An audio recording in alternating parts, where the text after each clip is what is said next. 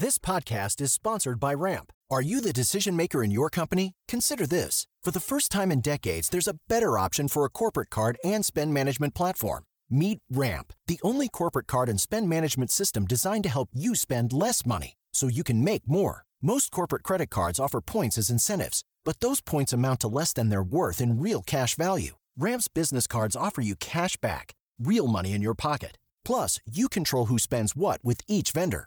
And Ramp's software collects and verifies receipts automatically, which means you'll stop wasteful spending and close your books in hours instead of days. Businesses that use Ramp add up to 5% to their bottom line the first year. If you're a decision maker, adding Ramp could be one of the best decisions you've ever made. And now get $250 when you join Ramp for free. Just go to ramp.com/easy. Ramp.com/easy. RAMP.com/easy. Cards issued by Sutton Bank and Celtic Bank, members, FDIC. Terms and conditions apply.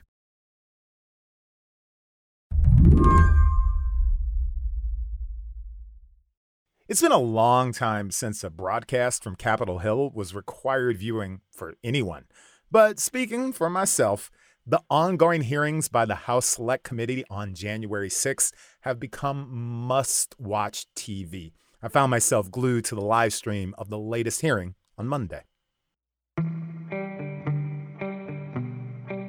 All these characters, these people who can lay out in very clear and precise and really compelling detail, basically the plot to try to overturn the last election by President Donald Trump. Jeremy Stahl is a senior editor for Slate, and he's been watching the January 6th hearings as well. They've definitely made these hearings much more entertaining, interesting, compelling, and tighter, shorter for mass consumption. You know, there were two previous Trump impeachments, and those hearings were completely different. These hearings are designed to be a show. In addition to characters, we've got testimony that's being packaged to accentuate quotable lines, gossip, cursing. People are cursing, y'all, on C-SPAN. Can you even handle it? There's, bombshells like that are new, that are actual information, that are helpful for people to understand what happened that day. And then there's lots of just filling in the details of things that we already knew. But these hearings are not merely a show. And the members of the House Select Committee and their staff are trying to do more than remind you how serious January 6th was. They're showing who was involved and how.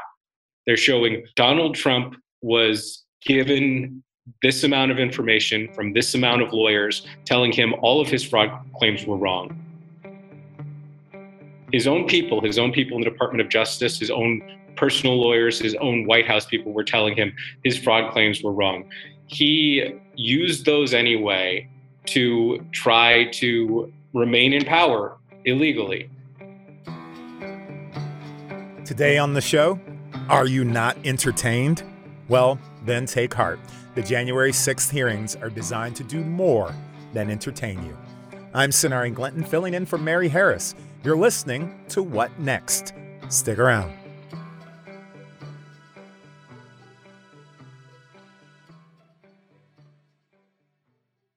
This episode is brought to you by Discover. When it comes to your finances, Discover wants you to know they are the credit card that is always there for you. With 24/7 U.S.-based live customer service, everyone has the option to talk to a real person anytime, day or night. Yep, that means no more waiting for, quote, normal business hours just to get a hold of someone. We are talking real service from real people whenever you need it. Get the customer service you deserve with Discover. Limitations apply. See terms at discover.com/creditcard. The January 6 hearings are making a couple of different arguments to a couple of different audiences. There's one argument that the January 6 attack on the Capitol was serious. That argument is being made to the general viewing public. And then there is another argument that President Donald Trump and his top enablers acted criminally in their attempt to overturn the results of a presidential election. The audience for that second argument, well, it's not you and me. It's a Justice Department official, maybe even a state prosecutor. Jeremy Stahl called a bunch of Justice Department alumni and prosecutors to ask them, if you're considering criminal charges against Trump World, what kind of evidence do you need to see at these hearings? So the thing that's come up with prosecutors again and again is this notion of demonstrating that President Trump knew and was told information that showed that his fraud claims were completely bogus. And he was told again and again, and he was told explicitly about explicit claims. And I said something to the effect of, sir, we've done dozens of investigations, hundreds of interviews. Part of the most compelling testimony on Monday came from this acting Deputy Attorney General, Richard Donoghue, this guy who came in and stepped up into the number 2 role after William Barr, the Attorney General, resigned. And what he said was, in essence, I would go to the effort of having the Department of Justice investigate each ridiculous, no matter how ridiculous a claim was, each ridiculous claim. Then President Trump would ask me about it face to face. And I would tell him, well, we looked into that. And it turns out, no, there was not a 68% error rate in this county in Michigan that you're pointing to. There was like a 0.001% error rate. And Trump would respond, well, what about the others? Not even what about the next one? What about the others? And you would just have to go through a list with him, rebutting every single one. He said, okay, fine, but what about the others? There were so many of these allegations that when you gave him a very direct answer on one of them, he wouldn't fight us on it, but he would move to another allegation. The point is that list was limitless. There were a limitless number of bogus, cooked up conspiracy theories, and Donald Trump did not want to be convinced. He did not want to know the truth. And what prosecutors have told me is there's a specific jury instruction for a situation like that. It's called willful blindness. Say like a person who's being asked to be a drug mule or something like that, never looks in the bag to confirm that he is, or he or she is smuggling drugs or something like that. That's not a defense. The person can't say, I didn't know there were drugs in that bag. That person was willfully blind to the fact that what they were doing was a crime, and they can be prosecuted. And there's a very specific jury instruction on that charge. And multiple people have made that analogy to me, saying that, you know, what Trump was doing by refusing to see the reality was what this willful blindness jury instruction was made for. You know what, the way you describe it, right, when you talk about jury instructions and prosecutors, it seems like what is being laid out as is sort of a practice trial, a rehearsal trial, right? That this feels like a, you know, for using the theater analogy, this, you know, you seem to be saying that this is a dress rehearsal for a potential criminal case. The thing is, we don't know if that case will actually ever come. And that's the other thing that these prosecutors will tell me when I talk to them. Like, yes, they're demonstrating exactly what the case could and should and might look like. But the people at the top of DOJ have been incredibly cautious. And even the people who are watching this from afar seem to understand that the people in charge may continue to be cautious. Well, I mean, one of the things we don't have, you know, if this was, you know, an episode of Law and Order, it's all the DA, it's all McCoy. We don't see what the defense is, right? That's absolutely right. The former president put out a 12-page, just rambling, discursive, I would call it disturbing statement. Former President Trump lashing out today after last night's primetime hearing. Part of that, the one part that, you know, did strike me was him complaining, well, I don't get to have a defense here. This is the case against me, but I'm not getting to defend myself. Well, if there is an actual trial, he'll get to put on a defense. You know, if we're going to, you know, as we look at this, there seems to be like a clear star in these hearings, someone who's like both brought interesting information and the way he's performed, right, is the former Attorney General, Bill Barr. Help me understand what he did and why it was so important. The Barr testimony has been interesting and compelling because he's the highest public official in the Trump administration to participate. And he gave a deposition. This is not live testimony. He's not the most charismatic figure to begin with, so it's not like he's a star in his own right. But the information that he has and the way he's talking about it is what makes it interesting. There was an avalanche of all these allegations of fraud that built up over a number of days, and it was like playing whack-a-mole because something would come out. So Bill Barr testified. He did this very, you know, dramatic description of how he told Trump to his face that his fraud claims were BS. Completely bogus and silly and usually based on complete misinformation.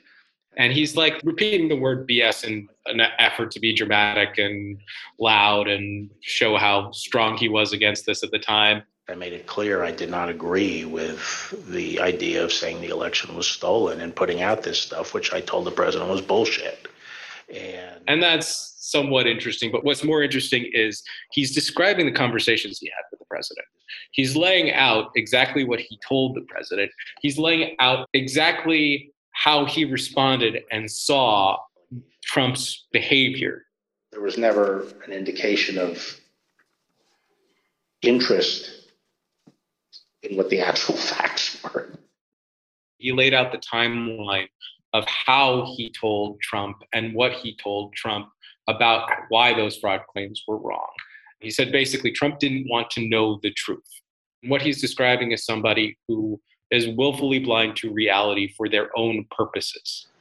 You know, I didn't want to be a part of it, and that's one of the reasons that went into me deciding to leave when I did. You know, this seems actually extraordinary to form a question this way about a, two-time attorney general. But does Bill Barr have a credibility issue in these hearings?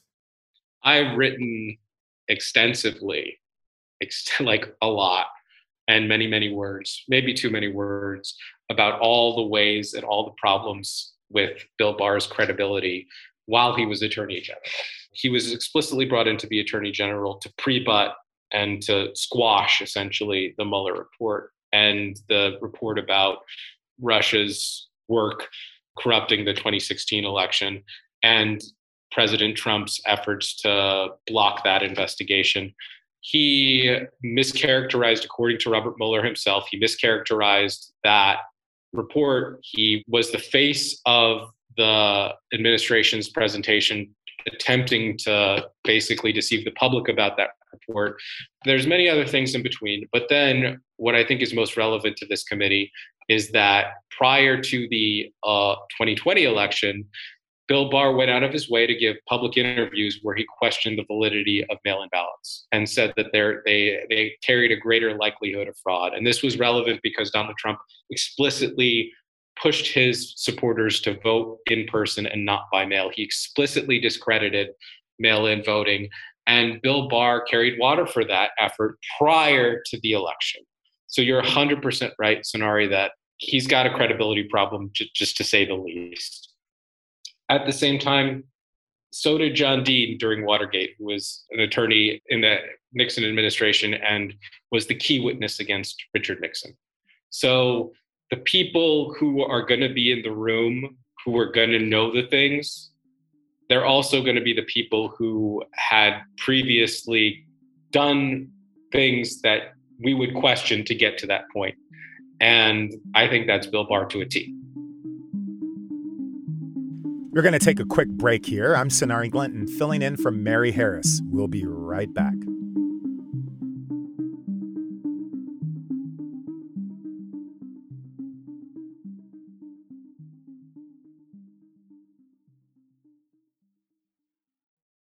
Hello, it is Ryan, and we could all use an extra bright spot in our day, couldn't we? Just to make up for things like sitting in traffic, doing the dishes, counting your steps, all the mundane stuff. That is why I'm such a big fan of Chumba Casino. Chumba Casino has all your favorite social casino-style games that you can play for free anytime, anywhere with daily bonuses. That should brighten your day a little. Actually, a lot. So sign up now at ChumbaCasino.com. That's ChumbaCasino.com. No purchase necessary. VGW Group. Void where prohibited by law. See terms and conditions. 18+. Hi, this is Dahlia Lithwick, host of Slate's legal podcast, Amicus. If you're listening to this show, you might be interested in Amicus's live show that we're hosting in Washington, D.C. on Tuesday, May the 14th. My colleague, Mark Joseph Stern, and I will be talking to some amazing guests, including Sherrilyn Ifill and a sitting state Supreme Court justice, all about how originalism, a relatively recently invented way of interpreting the Constitution, has taken over the Supreme Court and radically reshaped the law. It's been doctrinal rocket fuel for the conservative legal movement and facilitated the rolling back of abortion rights, the expansion of gun rights, and the obliteration of the separation of church and state. And as another wildly consequential Supreme Court term careers to its end, the court's originalists are on a tear. But there's something you can do about it, and we hope you'll join us in D.C. on May 14th to explore the possible pathways out of the current situation. Go to slate.com/Amicus Live for tickets.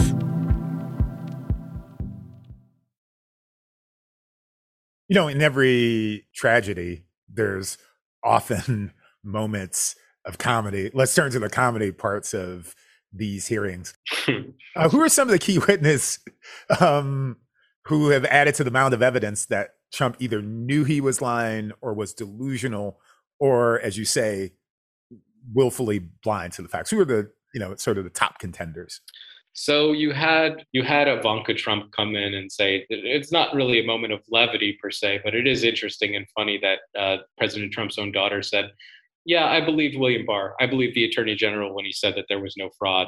And I didn't believe my own father when he said there was fraud.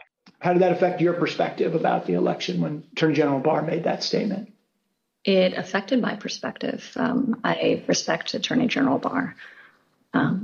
So I accepted what he was saying.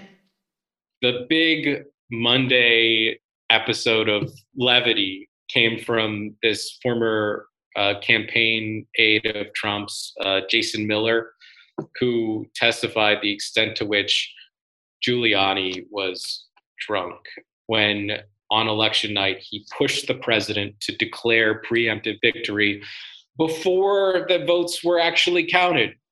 And the mayor was definitely intoxicated, but I do not know his level of intoxication when he spoke with the president, for example. I spoke to the president. Spoke to the president several times that night. Mayor Giuliani was saying, we won it. They're stealing it from us. Where'd all the votes come from? We need to go say that we won. And essentially that anyone who didn't agree with that position was being weak. You also had Eric Hirschman, who is this attorney for Trump. He did not hold back in describing how crazy this stuff was and how he told the people who were pushing it on him, this stuff is crazy. What they were proposing, I thought was nuts. And the theory was also completely nuts. And then you had Bill Stepien, who said, he was pushed out because he didn't want to go along with these fraud claims, who had been the head of the Trump campaign up until after Election Day, and said, he told Trump that there was a 5 to 10% chance that he could actually pull out a recount victory in the days after the election itself. And he said, he was very proud after he was kicked out to have been considered to be on Team Normal. We called them kind of my team and Rudy's team. I didn't mind being characterized as being part of Team Normal, as reporters, kind of started to do around that point in time. Team Normal versus Team Drunk Rudy basically is what you had. And, that's kind of funny. That is kind of funny. Well, you do think it's important that these hearings are kind of revealing the Keystone Cop nature, the bumblingness of some of Trump's advisors, doing things that, a year and change later are genuinely laughable. Yeah. My colleague Dahlia Lithwick has written very eloquently and correctly about how, part of the description of all of this is absurd by some of these figures is to polish their own reputations, because they weren't part of this effort to steal an election, but they were part of Donald Trump's apparatus for everything else that he did. And so part of this is laundering, saying, oh, this was just too ridiculous. And part of it is downplaying the threat that it actually was. Part of it is downplaying the future threat, because you still have many, many people who are convinced in this big lie about voter fraud and who are now claiming, or at least going to be campaigning for Secretary of State positions in 2022, governor positions in 2022. other positions of power, election boards, that will hold sway and control what happens in 2024, and whether or not a replay of this is possible and a replay of this effort to overturn an American election could actually succeed next time. I mean, in Dahlia's writing, she says that, if we're laughing at this, we're kind of falling into a trap, right? The seriousness of this is not to be underplayed. I mean, do you agree?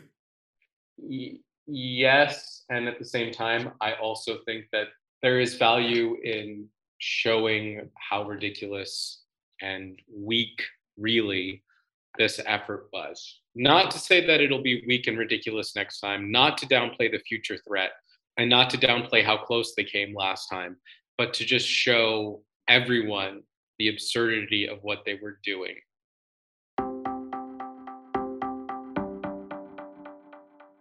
So, Jeremy, what happens next? So there was supposed to be a hearing on Wednesday that was postponed. They were a little bit cryptic about the reasons why. Next week, Brad Raffensperger, who is the Secretary of State of Georgia, and who Trump called on the eve of January 6th to try to pressure him to, quote, find exactly the right amount of votes for him to overturn his deficit in Georgia and claim victory in that, is going to talk about that. And that is critical and interesting because whatever the Department of Justice does, there is this district attorney, Fani Willis, in Fulton County, where Atlanta is, who has a special grand jury in panels right now, investigating this, and is right now looking into potential criminal charges in that state around this effort. The phone call was recorded. We know what happened on that call, but it'll be important towards revealing a fuller picture and potentially what legal case in Georgia might look like.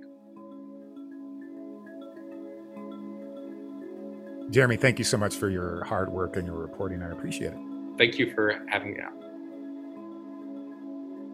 Jeremy Stahl is a senior editor covering jurisprudence for Slate. And that's the show. Before we go, we need to make a quick correction. Yesterday, we aired a story about the San Francisco DA recall, and I mispronounced the district attorney's name. It's Chesa Boudin, not Chesa Boudin. And I have one more quick announcement for you. If you want to get up to date on everything happening with the Supreme Court right now, come to the Bell House in Brooklyn, New York on Thursday, June 23rd. My colleagues from Slate will be unpacking all the news, and there will also be a special live slow burn taping. To get your tickets now, head to slate.com/Supreme. What Next is produced by Elena Schwartz, Carmel Delshad, and Mary Wilson, with help from Anna Rubinova and Sam Kim. We are led by Alicia Montgomery and Joanne Levine. I'm Sonari Glinton. If you want to follow my work, you can find me on Twitter. I'm @Sonari. Thank you for listening. Mary Harris will be back on Monday.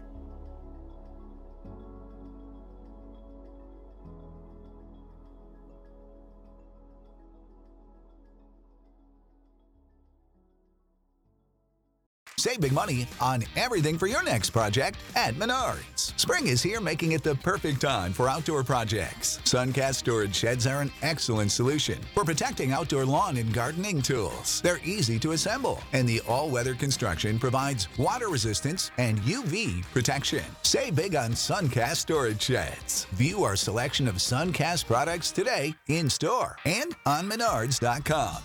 Save big.